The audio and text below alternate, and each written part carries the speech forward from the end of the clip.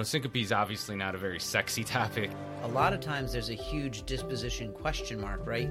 Half of these serious arrhythmias occurred within the 6 hours of emergency department arrival. When you categorize someone as low risk, a 2-hour observation in the ED on telemetry looking for arrhythmias is adequate. They came to these numbers utilizing Kaplan-Meier curves that we're not going to go into. Please don't. Please don't. This is the Down East EM Podcast. Okay, hello everybody, and welcome back to the Down East EM Podcast. I have a special guest today. I'm joined by Dr. Michael Burla. He is a colleague of mine, and we're going to talk about a topic that's probably a little underrepresented in podcasts and foam. So first, Mike, welcome to the show. Thank you. I'm very happy to be here. So we're going to be talking about syncope today. Is that right? We have a paper that we're going to discuss. Tell me about that. That is right. Today's paper is titled Duration of Electrocardiographic Monitoring of Emergency Department Patients with Syncope, and it was published in Circulation in 2018. Now, this study was based out of Canada. It was across multiple hospitals, with the main location being in Ottawa, Canada. And as you can tell by the title, the authors were looking at patients who presented to the emergency department with syncope. Okay. And so, yeah, the duration of electrocardiographic monitoring. So we're trying to get a sense of how to dispo these syncope patients through the ER or something like that. Tell me a little bit about kind of the background, what they did, what their objectives were, and then we'll dissect the paper. Exactly. So, syncope is obviously not a very sexy topic in emergency medicine. We're not cracking open chests or shocking people, but we do see a fair amount of it in the emergency department. This particular paper cites that roughly 1 to 3% of all visits are some form of syncope. And, I suspect the number varies depending on your patient population. I think, in Maine, we do have a little bit higher geriatric population. That's true. I feel like, at least anecdotally, we see a fair amount of syncope patients. Definitely. Now, as illustrated in the show notes, syncope can be a manifestation of serious underlying pathology, right? Such as deadly arrhythmias, pulmonary embolism, or anything that really decreases blood flow to the brain. That's what makes this an important topic, because sending home somebody who presented with syncope that dies the next day is a big no-no, right? Don't want to do that. So this paper's objective essentially was to, see what time frame of observation would be optimal for patients who present with syncope, and they use this risk stratifying tool called the Canadian Syncope Risk Score to help delineate the patient population and to see specifically, how long they would need to observe these patients. That sounds like a pretty clinically relevant question. I mean, we have patients in the department. A lot of times there's a huge disposition question mark, right? Unless you're getting up off the toilet and getting dizzy and going down and, young and healthy, sure, that's an easy discharge home. If you're old and have CHF and suddenly pass out, easy admission to the hospital. But most of our syncope patients are falling somewhere in between. And knowing how long do I need to watch someone in the department to capture badness, that's a great question. I think so, and I agree completely. A lot of these patients fall in a gray area. And unlike chest pain, there aren't any great decision-making tools to assess syncope patients.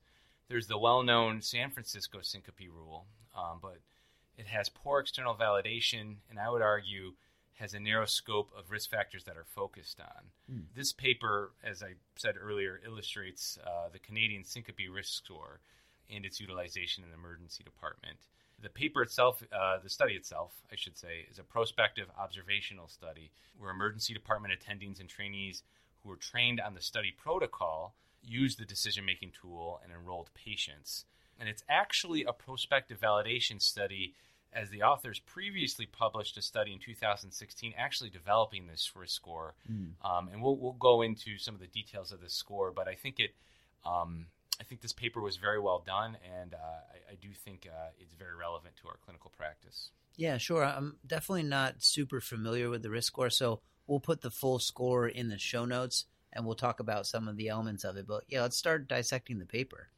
All right, sounds good. And so as I stated earlier, they were trying to describe the time to occurrence of serious arrhythmias relevant to time of emergency department arrival based on the Canadian Syncope Risk Score, or how long to observe patients, essentially. Okay. The authors define syncope as a sudden transient loss of consciousness followed by spontaneous complete recovery. So for inclusion criteria, the authors were including patients that were greater or equal to the age of 16 years, presented to the emergency department with syncope in the past 24 hours. Okay. So adults that passed out in the last day. Essentially. Easy enough. Yeah. And exclusion criteria, they had a few exclusion criteria. The patients that did not meet full definition of syncope or prolonged loss of consciousness, so greater than 5 minutes, any mental status changes from baseline, obvious witnessed seizure based on previous history or current clinical evaluation, or head trauma causing loss of consciousness. In addition, patients with major trauma requiring hospitalizations or patients who could not provide an accurate history were also excluded. And that includes patients with language barriers, intoxication, things of that nature. Okay. So patients that hit their head really hard and that caused them to go down. If they were down for a long time, for them that was 5 minutes or more, or if they didn't fit perfectly into the definition of syncope, or if they had a seizure. That's pretty fair exclusion criteria. I think so. Some of these excluded patient populations already have things in their history that would suggest, hey, this is what caused the syncope, right? The trauma or some of these other things. So I think they really were trying to capture the patient population where it was a little bit of a gray area. Sure. Their primary outcome was any serious arrhythmic condition 30 days after the emergency department visit.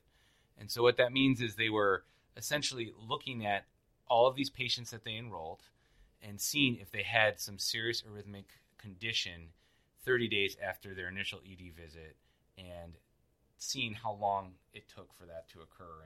Okay. So that sounds like a pretty clinically relevant outcome. We want to know if some serious arrhythmia happens within the next month. I think so.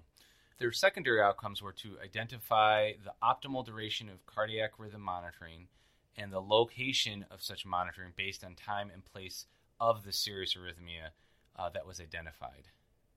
Okay. So basically, can it be in the department? It doesn't need to be in the hospital. Exactly. Sure. All right. So let's just look a little bit at this Canadian risk score system before we get into our results. All right. So, for those of you who are not familiar, we're going to include the figure 1 of the paper in the actual show notes. But just to give you an idea, the score is broken down into 3 categories. The first category being clinical evaluations. Now, this includes things like predisposition to vagal symptoms or a history of heart disease or things like elevated systolic blood pressure. The next category is investigations, which includes some EKG findings like abnormal QRS axis or prolonged QRS duration, or things like elevated troponin. And the last category is diagnosis in the emergency department, which essentially is your gestalt of the patient. So whether or not the symptoms sound more vasovagal in nature or they sound more cardiac in nature as in regards to syncope. Okay. And on that last category, do you have to put your chips down on one? If you're not sure if it's vasovagal, if you're not sure if it's cardiac, do you have to put a point into there, or can you skip that part? Ideally, I believe you want to put something in there. If you absolutely are not sure, then you can skip it. Okay. But it helps, you get negative points for vasovagal and positive points for cardiac syncope when you look at the show notes. So that helps increase or decrease your risk outside of the other 2 elements. Okay. Yeah, it definitely can swing the score. Similar to if you look at the heart score with how sure or not you are certain or how concerned you are that the symptoms are cardiac related, you can vary the points and it can definitely change what risk stratification you're requiring. It's very similar to this where if you're very concerned it's cardiac syncope, it adds points which can bump you from a low risk to a medium or a medium to a high sort of thing. Yep, that makes sense. Yeah, and so then just going over that, once you tally your points, it looks like you can fall into essentially very low, moderate, high to very high. Correct. And in the paper, they kind of delineate low, medium, and high, and that's how they kind of break it down. Now, that's good. It's the more simple, the better. More simple, the better for sure, because the actual scoring system's a little complicated. There's kind of a lot of parts to it, but it's relatively easy to use if you just kind of plug it into something like MD Calc. Sure. This is definitely not a score that you're going to memorize, but something that you're going to get a history and plug into MD Calc and see where they lie. Exactly. Okay. So what did they find in the results? What was the outcome of the paper? Okay. So for the results, the study was conducted at 6 institutions where trained faculty enrolled patients between September 2010 to March 2015. They enrolled roughly 5,700 patients, with roughly 80% of them being potentially eligible patients. The median time to emergency department after Syncope episode was 1.1 hours. Okay, so of these eligible patients, of the enrolled patients, 417, or about 7.5%, suffered serious outcomes. Now, they defined serious outcomes as a variety of things: aortic dissection, pulmonary embolism, but also deadly arrhythmias like ventricular fibrillation and ventricular tachycardia. Okay. So out of the 417 patients that had serious outcomes, roughly half of them had arrhythmic outcomes. Okay. So about 3.75% of our syncope patients in this cohort were found to have the arrhythmia that we're most concerned about generally. Exactly. This is what we're monitoring for in the emergency department, essentially. Okay. I just wanted to highlight an important finding that the majority of these patients who suffered the arrhythmic outcomes, roughly 77%, experienced them while they were in the emergency department or during the hospitalization. That's huge. Okay. So, we want to know how that breaks down, and maybe we'll get into that too. But the vast majority are going to have their arrhythmia materialize either in the ED or when they were in the hospital. Less so as an outpatient. Right, and we will break that down because they had some interesting findings about that, depending on what the patient's Canadian Syncope risk score was. Okay. So when applying the Canadian risk score, out of these patients, roughly 74% were classified as low risk, roughly 20% as medium risk, and roughly 7% as high risk. Okay. So regardless of their Canadian Syncope risk score, half of these serious arrhythmias occurred within the 6 hours of emergency department arrival. Half of the arrhythmias occurred within 6 hours of getting to the ED. Good to know. Right. So, number of, roughly 3.5% of arrhythmias occurring either in the emergency department or during hospitalization. Half of that was in 6 hours. Okay. And so, again, catching the majority on the early end of presentation, I guess, is what I'm trying to get at, and I believe what the paper is trying to get at. Sure. So once the authors took into account the Canadian Syncope risk values in combination with the syncope or the serious outcomes that occurred, they found that a 2-hour cutoff point was optimal for low-risk patients, and a 6-hour cutoff point was optimal for medium and high-risk patients in regards to emergency department monitoring. Okay, let me break that down a little bit. So, about 75% of the patients fell in the low-risk category, 20% in the medium, and 5% in the high. Rough numbers. Correct. When you categorize someone as low risk, a 2-hour observation in the ED on telemetry looking for arrhythmias is adequate. If you're higher than low risk, meaning medium or high, they were saying to do a 6-hour obs. Correct. And they came to these numbers utilizing Kaplan-Meier curves that we're not going to go into. Please don't. Please don't. But when we take a closer look at the data for the cutoff points, the low-risk patients, only 0.2% experienced arrhythmic outcomes beyond the 2-hour mark for observation. 0.2%. That's an extremely low miss rate. Yeah, that makes me feel comfortable. It makes me feel comfortable, too.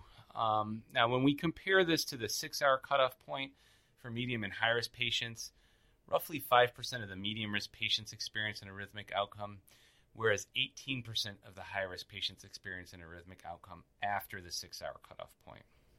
Okay, so break that down for me. So they're recommending a 6-hour OBS in the ED, but 5% of medium-risk patients can still go on to have an arrhythmia, and like 20% of the high risks might. So are they recommending a different dispo for these patients? Correct. So this is where I would say maybe their numbers get a little shakier.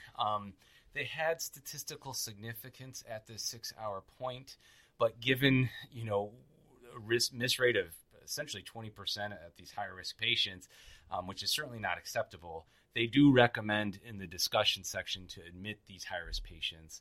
And they kind of made a soft recommendation for the medium-risk patients. They said you use your, judgment. But I would argue even a 5%, is pretty up there for missing a bad arrhythmic outcome. Yeah, that 5% kind of comes back to that sort of test threshold or threshold for treatment that we talk about sometimes as generally 2%. It comes mostly out of our assessment for ACS, but if we can bring a probability of the disease to less than 2%, most of the medical community, at least in the United States that I've seen this information on, feels comfortable not pursuing further. 5% obviously would be well above that cut point. I agree, and I think that's where I get uncomfortable, and I believe the authors get uncomfortable too, and that's why they kind of give more softer recommendations for this patient population. Okay. So in the high-risk patients, probably going to be bringing most of those patients in because if we discharge them, there's that 20% post-discharge arrhythmia rate that we obviously recognize as unacceptable. And then in that middle range group, it's going to be just stalled. It's going to depend on the patient, their presentation, their history, and their risk factors. Correct. And, the authors touch on this in the discussion, and we know that clinical decision tools aren't perfect. And for those populations, it does come back to, or for the medium population, it does come back to the, kind of what your comfort level is at. But for the low-risk population, the two-hour cutoff point definitely appears to be sufficient to discharge these patients. Okay, and that's probably, as we kind of come to our close, that's probably the take-home here. It seems like to me, 75% of the patients that go through this score are going to come out on the low-risk end, and their rate of arrhythmia after a 2-hour observation is less than 1%. That's the meat of it. Our medium and high-risk patients, we got to think about them a lot, obviously, but it helps us feel confident about who we're sending home. I completely agree. And that's why, for me at least, this paper does change the way I practice or has been changed the way I approach some of these syncope patients because it's a well externally validated clinical decision tool that touches on a patient population that I don't routinely have a great pathway for disposition. Mm-hmm. And while it's kind of a complicated scoring method, MD-Calc makes it very simple. And, I've done it multiple times in our department and sometimes with some of the residents that rotate with us, and it's been very useful. Sure. Yeah, my go-to has kind of been talking about that San Francisco syncope rule or the chest mnemonic, and under my breath are quickly saying, with all of its problems that it's had and lack of validation. So it'd be great to be able to move on to a more robust data set and a better decision tool. It may not be memorizable. You may not be able to memorize it. I don't know. You may not be able to put it in your memory. Yeah. You might need a peripheral brain to calculate it.